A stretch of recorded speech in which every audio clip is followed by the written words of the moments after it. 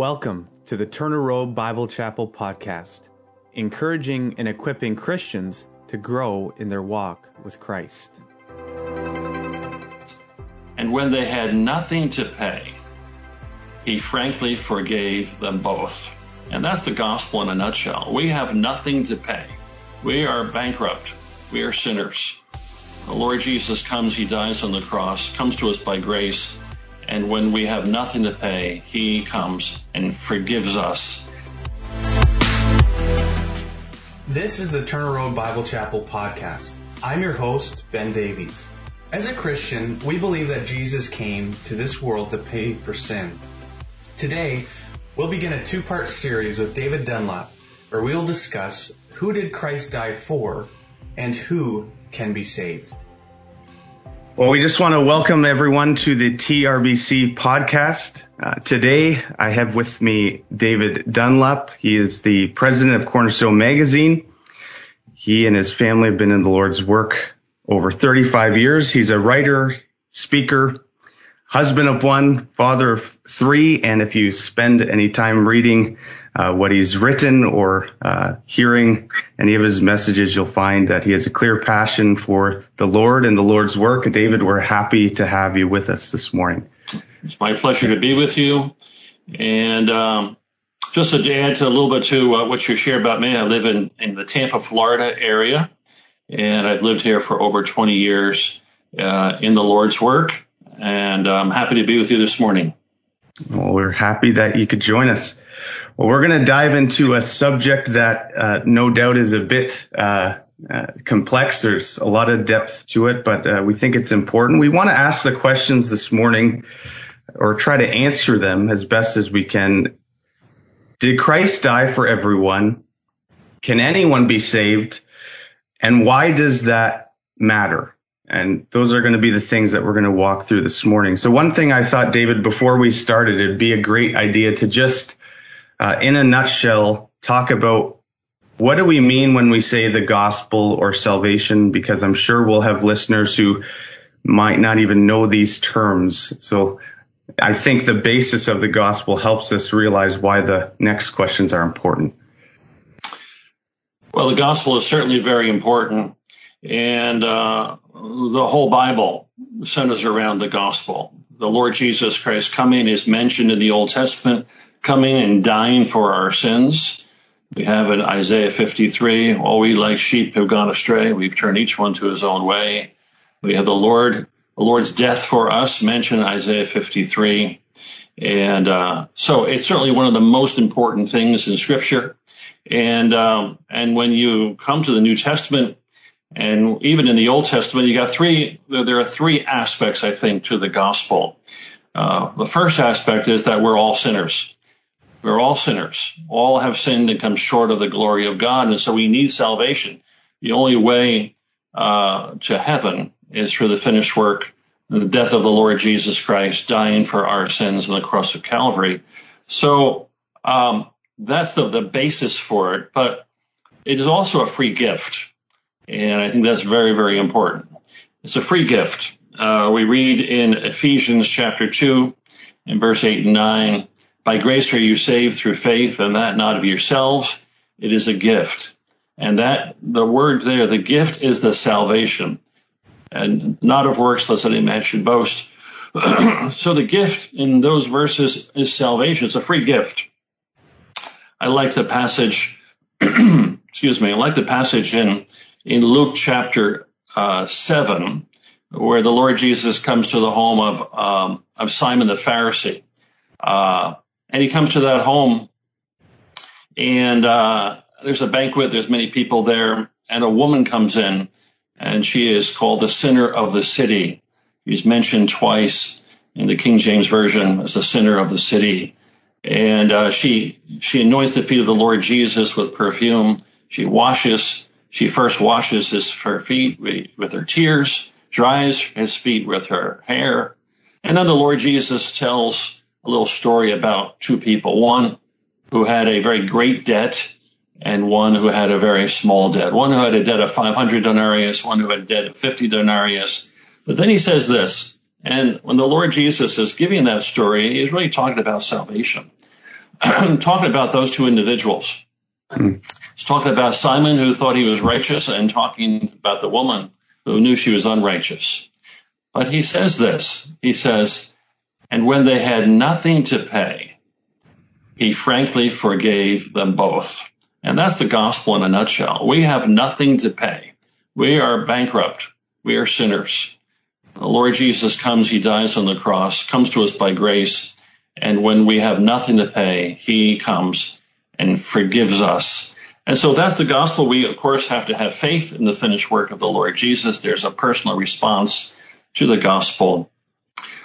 One last thought I would say about the gospel. We have to watch that we don't front load the gospel with works. Some cults, some denominations, they front load the gospel with works and add to the message of salvation. Sure. They say you must do this, this, and this before you can be saved. You can be baptized. You must be baptized first before you can be saved.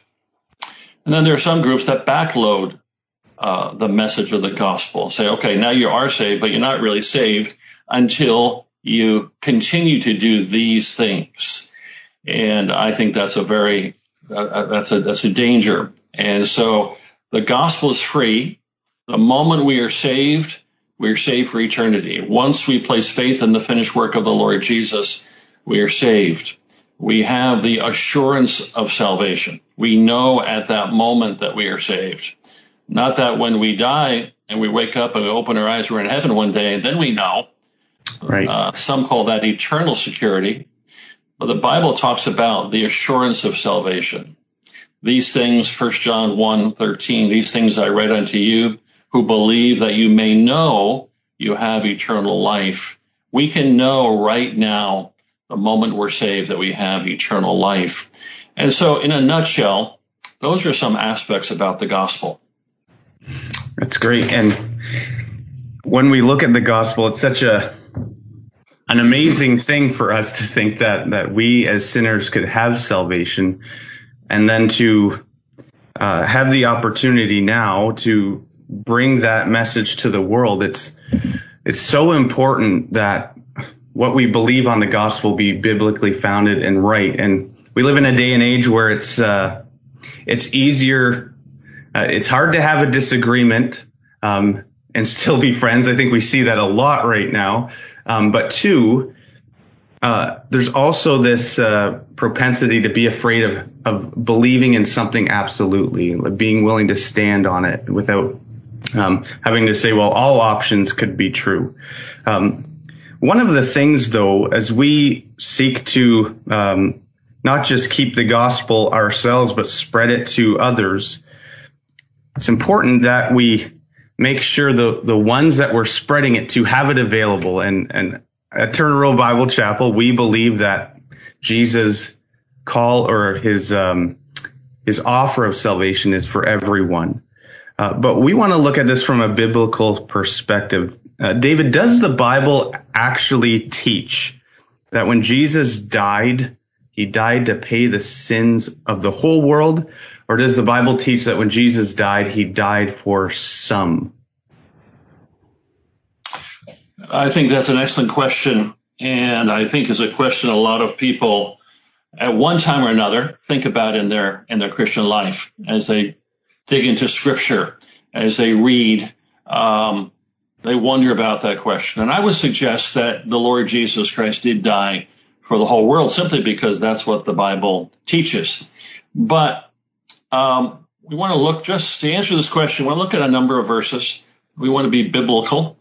We want to be Bible-based. Look at a couple of questions, and then I want to come to a conclusion and share a few thoughts. I mentioned in the previous question Isaiah 53 and verse 6. I want to return to that for a moment. It says, "All we like sheep have gone astray. We've turned each one to his own way." Then it says this, "And the Lord, God the Father, the Lord laid on him the iniquity of us all." So that verse begins with two alls. We can't say about that verse, the first all is different than the last all. Right. The first all is all we like sheep have gone astray. We've turned each one to his own way. That we're all lost. We're all sinners. We're all ungodly. We need salvation. That's all of us. But then you go to the second part, and you just mentioned as you asked this question, the gospel is an amazing thing. The grace of God is a wonderful, amazing thing that we can have the benefit of coming to salvation through a gracious God. We who were sinners, we couldn't improve ourselves. There's nothing we could do to make ourselves better. The Lord comes and he takes all of our sin. He takes our iniquity and he lays it, God the Father takes our iniquity and he lays it upon his Son. And he says in that verse, he takes the iniquity of us all. He pays for the sin of us all. All we like sheep have gone astray. The Lord laid on him the iniquity, the sin of us all. And so that's a very important foundational verse about who were the persons that the Lord Jesus Christ died for. We see in Isaiah 53, it was all of us. All, if we're a sinner, then he died for us. And let's look at a couple of other verses as well. Hebrews chapter 2 and verse 9, it says, the Lord Jesus says, he tasted death for every man. We read also down a little further in another passage in Romans chapter 5, verse 8, God demonstrated his love towards us that while we were sinners, Christ died for us. He died for those who have gone astray. He died for the sinners. We read earlier in Romans chapter 5 and verse 6, when we were without strength, in due time, Christ died for the ungodly. He died for all men. He tasted death for all men, for every man. He died for those who were sinners, who had their iniquities laid upon him. He died for the ungodly. So we see over and over again that the Lord Jesus Christ died for all. He died for all of us. He died for those, if we're sinners, he died for us. It says also in 1 John 1:29, John the Baptist is seeing the Lord Jesus, and he says, behold the Lamb of God that takes away the sin of the world. Very important verse. It's not just for some, but it's for the world. And one last verse, and that's 1 John 2, verse 2. 1 John chapter 2 and verse 2. He says this, he is the propitiation for our sins, and not our sins only, but for the sins of the whole world. Right. And so we have these passages, but then the question comes up. Someone might ask you, do you mean, Dave, that when you say that the Lord Jesus Christ paid on the cross of Calvary, or he died for all of us, that his atoning sacrifice paid the sins of every person? Do you mean that every person is saved? Right. Well, that's a good follow-up question.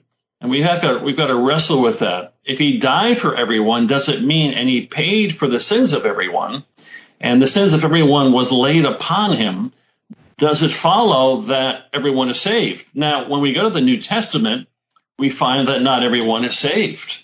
We find there are those who are not saved.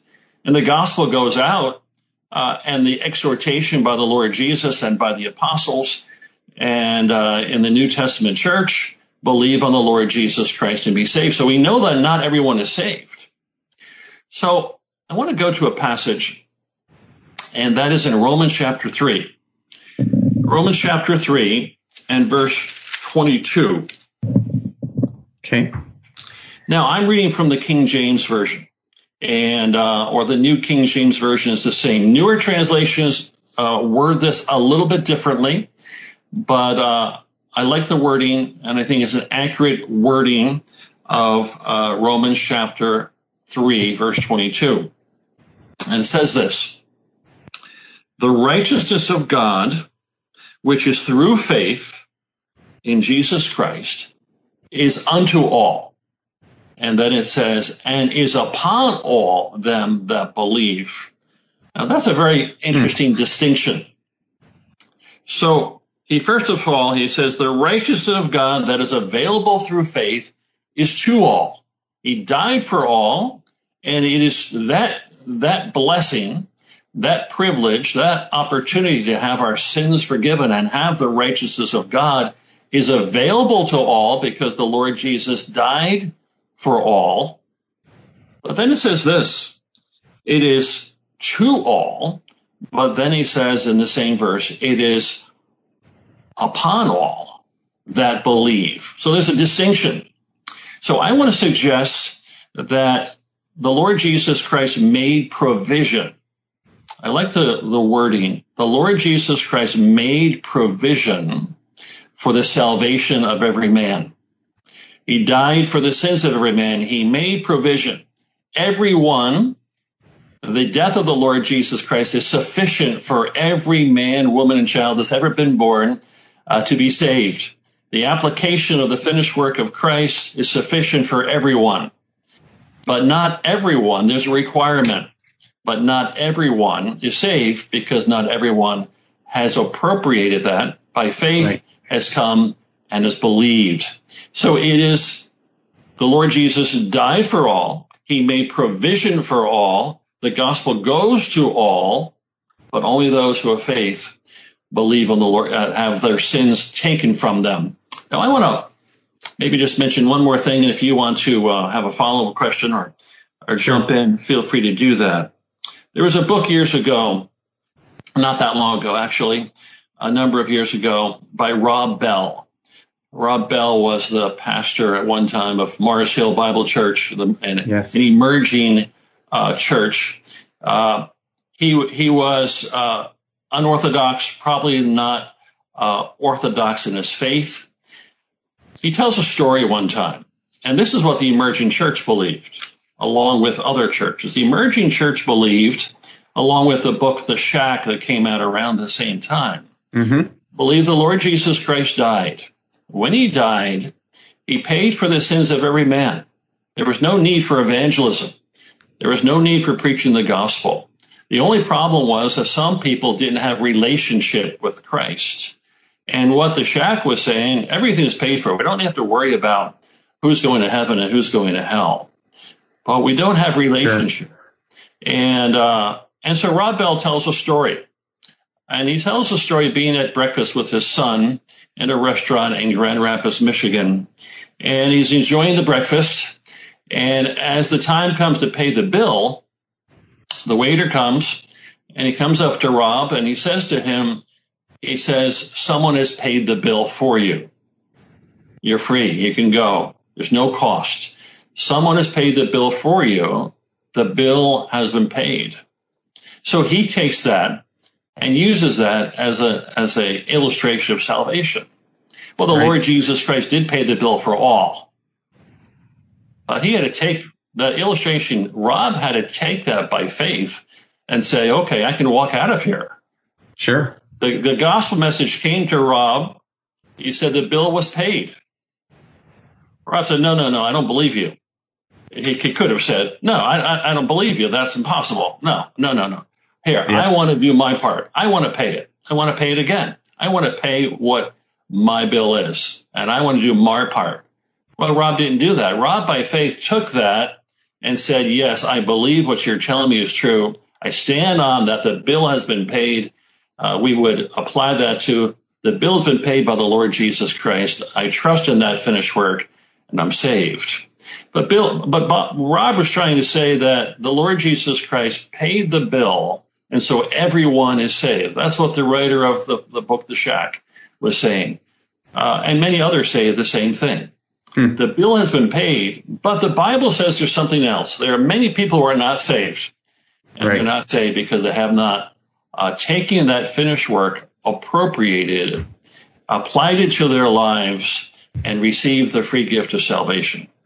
Sure. And it's not, the funny thing about that is it's not, when when you think of it from a theological perspective, you hear that argument, right? And in some ways it's on two sides. One who says, well, how could Christ not have saved those who he died for? Does he not have the power to do that? But then you bring it to a real life example like that, and it's really not out of the realm of possibility for me to actually go to someone in need, offer them money, and them say no. Right? And there's 1,000 reasons why. It could be pride. It could be I don't want help. It could be I don't want your help. That's right. It has nothing to do with the money itself, but not wanting to take it from the person giving it. That's right. So in a practical sense, we understand this idea that it's totally possible for there to be more than enough resources to pull us out of a situation, but the person in the situation could refuse the resources. It's not the problem of the resource giver. And that whole idea would, I guess, presuppose the fact that the resource giver had the resources ahead of time ready to give. Mm-hmm.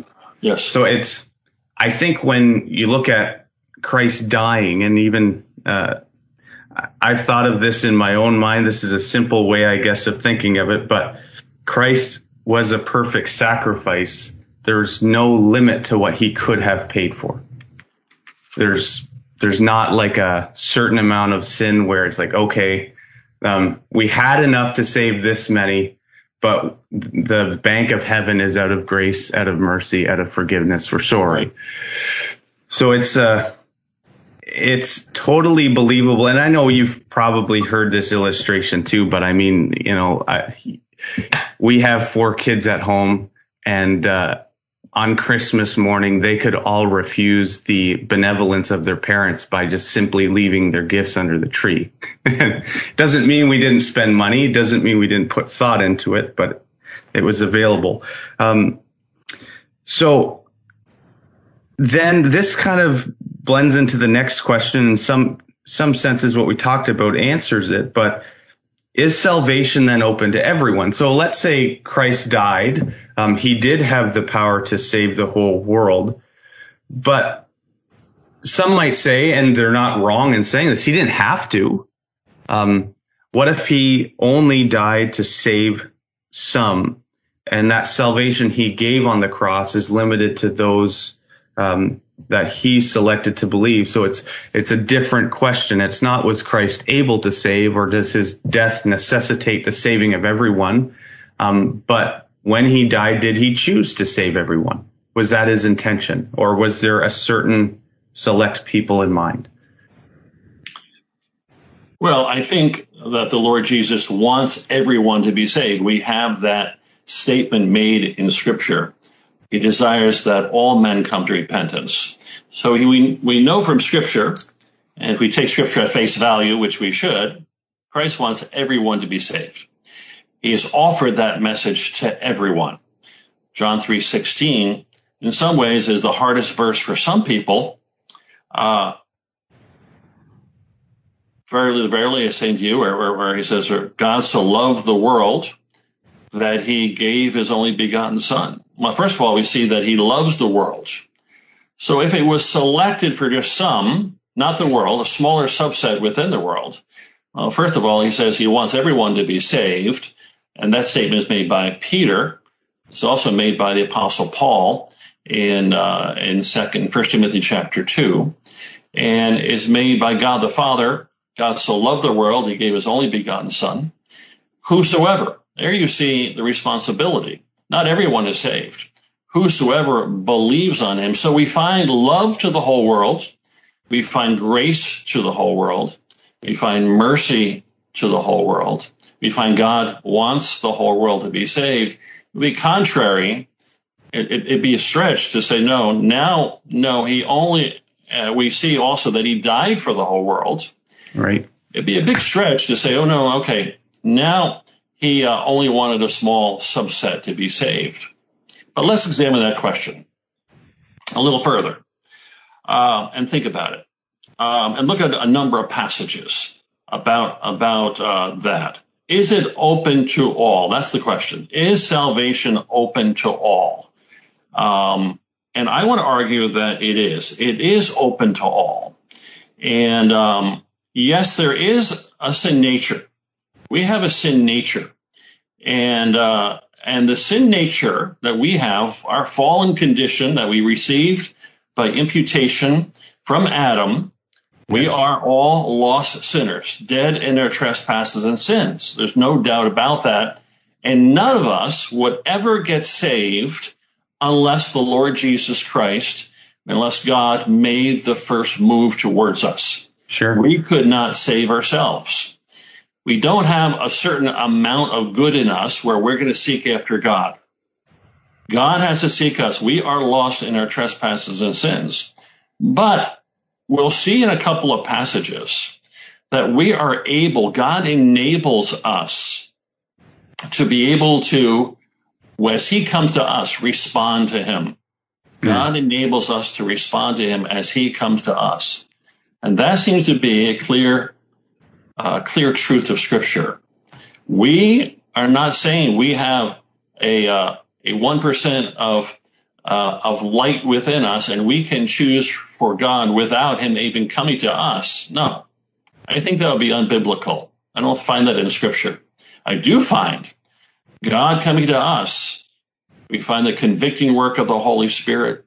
We find the message of the gospel coming to us, and then the ability to respond. And I want to look at a couple of passages with you.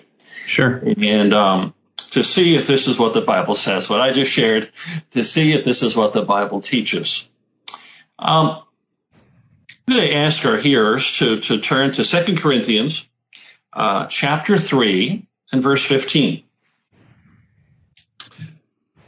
This is about the nation of Israel, but I think it is also speaking about us. The language that's used is used of the nation of Israel, but I think is also true of every man. We have a blindness. We have a lost condition.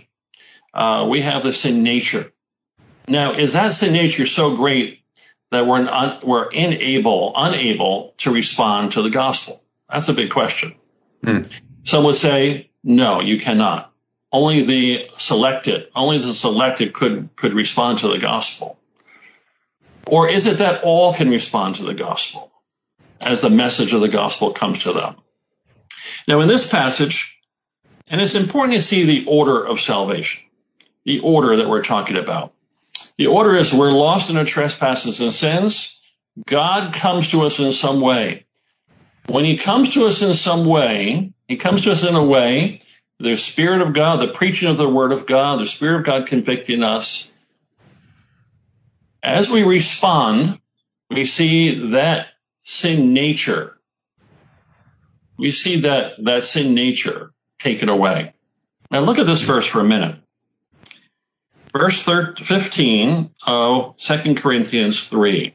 Even to this day, when Moses is read, the background and backstory is to Jewish people in a synagogue. He says, is read, there's a veil over their hearts. Right. So when we have the Spirit's read, there's a veil over our hearts. But look what it says. The next part. But whenever anyone turns to the Lord. Now, does that veil or that sin nature or that spiritual blindness, does that say that a person cannot respond to the gospel, to the reading of Scripture, even though it's there? No. Now, after that happens, he says that veil is taken away, salvation comes in, the word is read, the veil is there, the sin nature is there, but the message is coming to us. I want to say it's very similar to the illustration of Lazarus and the Lord Jesus raising him from the dead. Here's Lazarus physically dead. Some would say we are spiritually dead, and we are, absolutely are. Left to ourselves, no one would get saved. We would not seek after God. We would be spiritually dead. But some would say we're so spiritually dead we can't hear the voice of God. We can't even hear it. I've seen people have a picture of a graveyard or a corpse and preaching the gospel to him and say, oh, look, he's cannot respond in the same way when we're spiritually dead. Yes. But that's unbiblical. That's an unbiblical illustration because time and time again it is shown to be false. Now let's look at that idea. Are we so spiritually dead that when Christ speaks to us, we cannot respond? Now the Lord Jesus came to the grave of Lazarus. He was physically dead. He could not raise himself. He could do nothing to bring life into his body, right, to rise up. He couldn't do it by good works. He couldn't do it by reading scripture. But it says the Lord spoke. The Lord spoke to him, said, Lazarus, come forth. What did Lazarus do? The word of God was able to get through to a dead person, a physically dead person. That's a good point. And he rises. Now, I want to suggest that the word of the Lord can get through to a spiritually dead person. I would argue with anyone who would say, no, the word of the Lord, the Holy Spirit, cannot get through to a spiritually dead person. The Bible, first of all, the Bible says that's not true. We see it in this passage we just read. We see it in 2 Corinthians chapter 3 and verse 15, where it says, a Jewish man can turn to the Lord, even though there's a sin nature, even though they're veiled, even though there's spiritual blindness, he can turn to the Lord. How can he turn to the Lord? The word of God is read. As the word of God is read, God is prompting him. God is enabling him. And he turns. Let's look at another passage. That's Acts chapter 28. Okay. Acts chapter 28 and verses 27 and 28. Again, the background is the Jewish nation.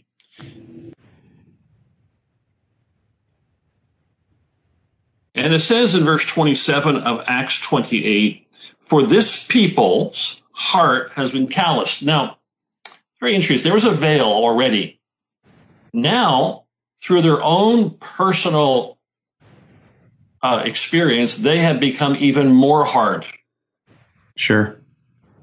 We find that men and women can do that. They can become even harder than they are in their own sin nature. Some would say, well, the sin nature is so strong already, they can never be saved to start with. But now we find that they're even more calloused. Yeah, and I think more hardened. I think probably people listening have experienced that with people they've shared the gospel with who were initially receptive, seemed to come like this close, and then I have a friend of mine today that what used to be a blessing for him hearing the gospel, he curses. The one stipulation on our relationship is never mention that again. Yeah. So you see that practically all of the time with people who saw the gospel, heard it. You know they were affected by it, and they eventually made the decision, no, as we're probably about to read, I'm just going to close my eyes. Don't talk to me about this again.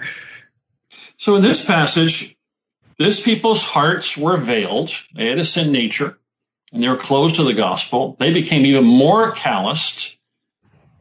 And then it says this in this passage, they hardly hear with their ears. No, it doesn't say they don't hear at all. They hardly hear with their ears. Now, this is interesting. These are callous people. Now, those who are veiled and those who are dead in their trespasses and sins can hear. Even those who are very calloused. Your friend, someone who is hardened to the gospel, sin nature plus and hardening that they have because of life experience, they can still hear. This group of people, hardened hearts, calloused hearts, it says they hardly hear, but they can hear. It says also they have closed their eyes. But then it says this in this passage. Otherwise, they might see with their eyes, and they would hear with their ears. Now, someone who has their hearts veiled, someone with a sin nature, they can hear. They can hear with their ears. They can see spiritually with their eyes. They can respond. Now look at this passage. Then it says this, they can understand with their hearts. And then it says this, they can turn and I will heal them. The idea there is salvation, that they would have spiritual salvation. Now this is an interesting passage, and this is the order of salvation. We are dead in our trespasses and sins, but we can hear. We can see. Sometimes we're calloused and we want to close our eyes. Sometimes we're calloused, we want to close our ears. We're hardened, we don't want to hear. But you can still, even in that calloused position, still hear.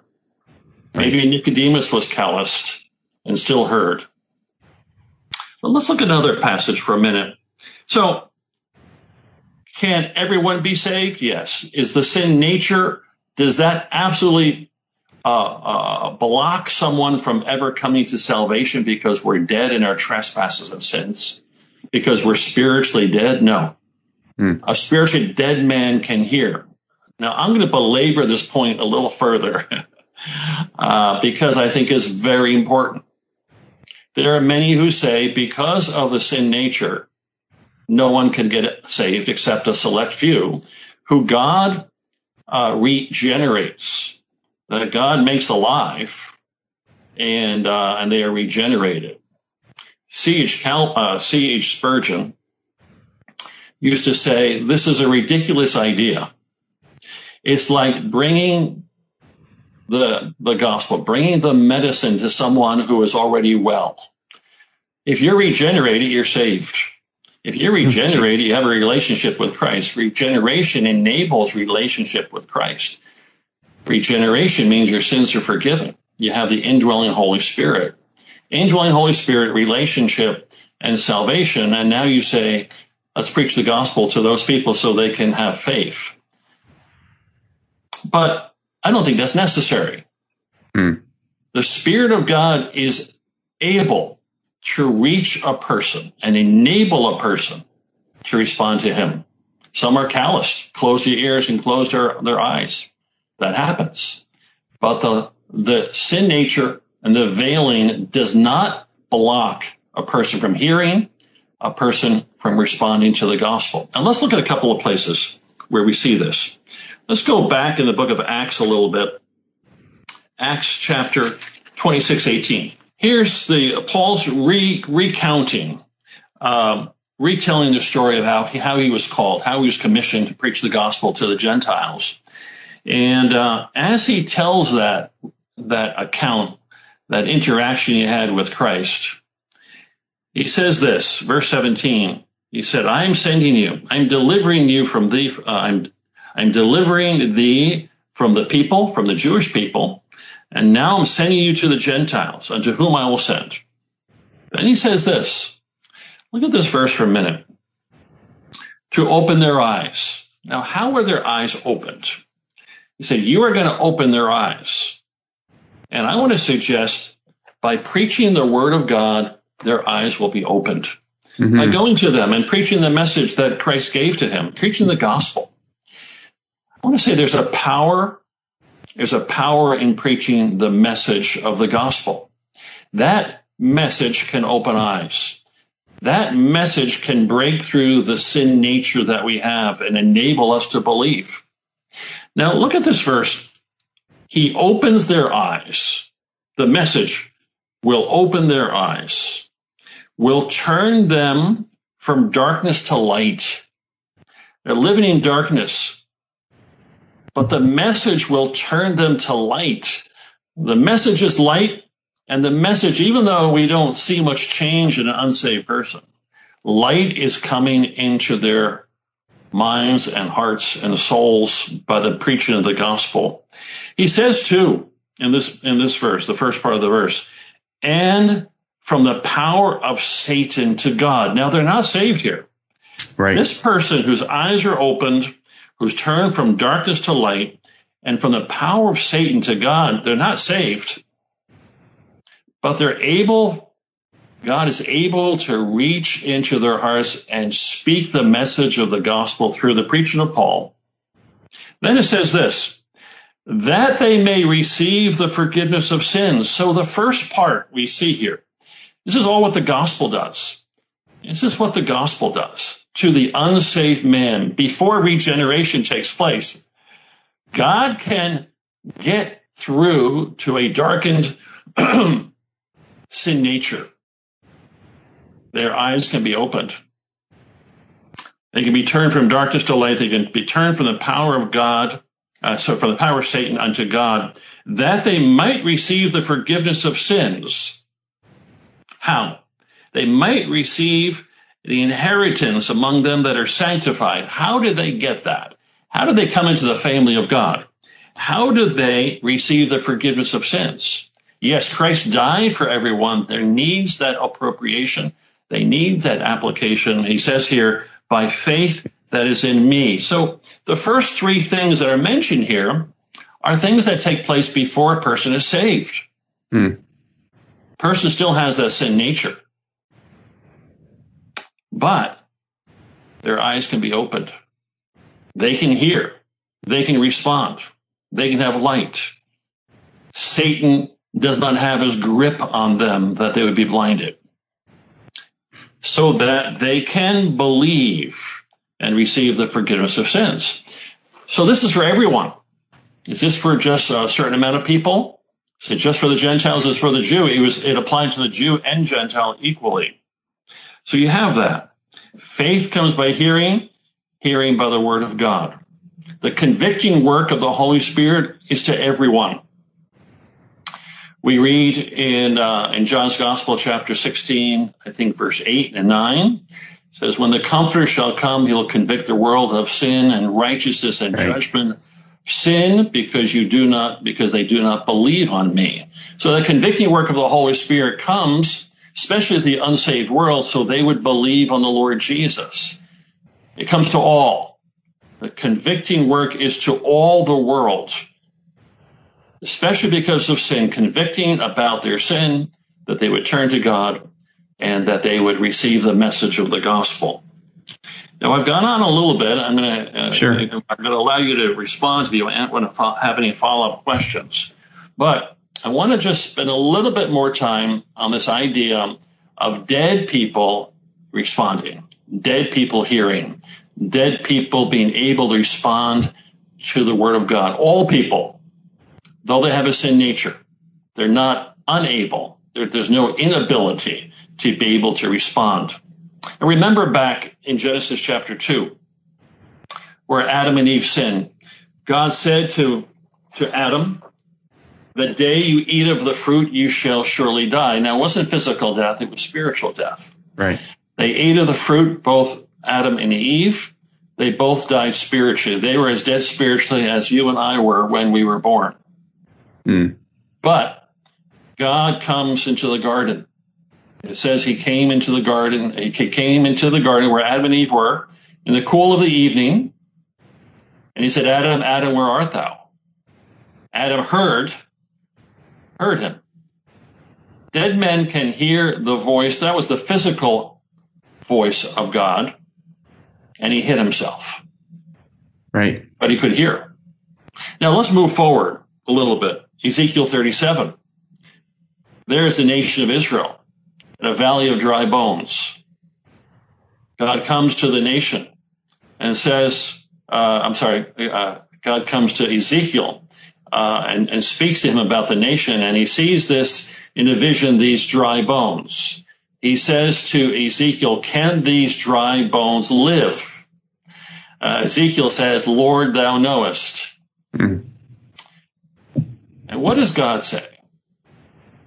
He doesn't say, well, I'm going to regenerate them first. They're going to rise up a great nation. Then you can preach to them.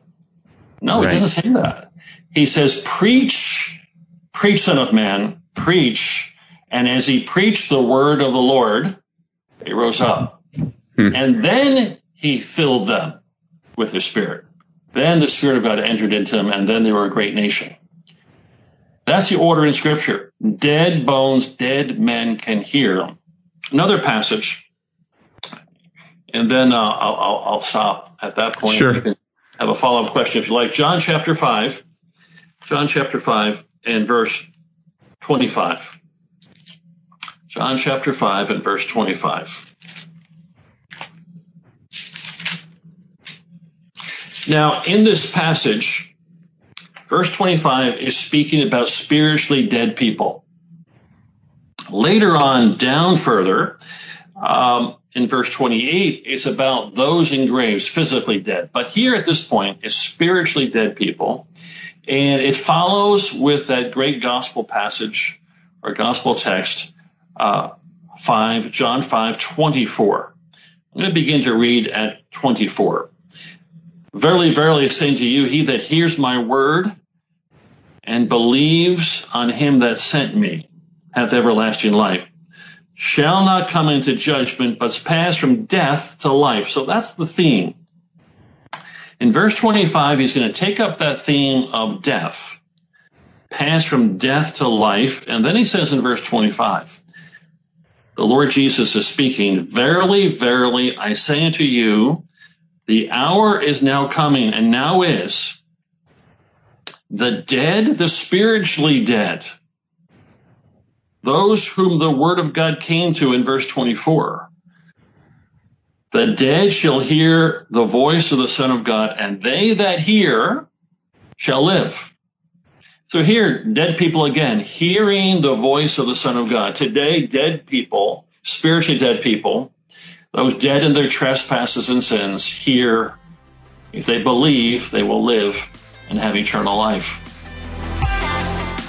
Thanks for listening to the Turner Road Bible Chapel podcast. TRBC is located in Windsor, Ontario, and you can find us online at trbc.ca. Tune in next time for the second half of my conversation with David Dunlop. We hope this has helped encourage and equip you in your walk with Christ.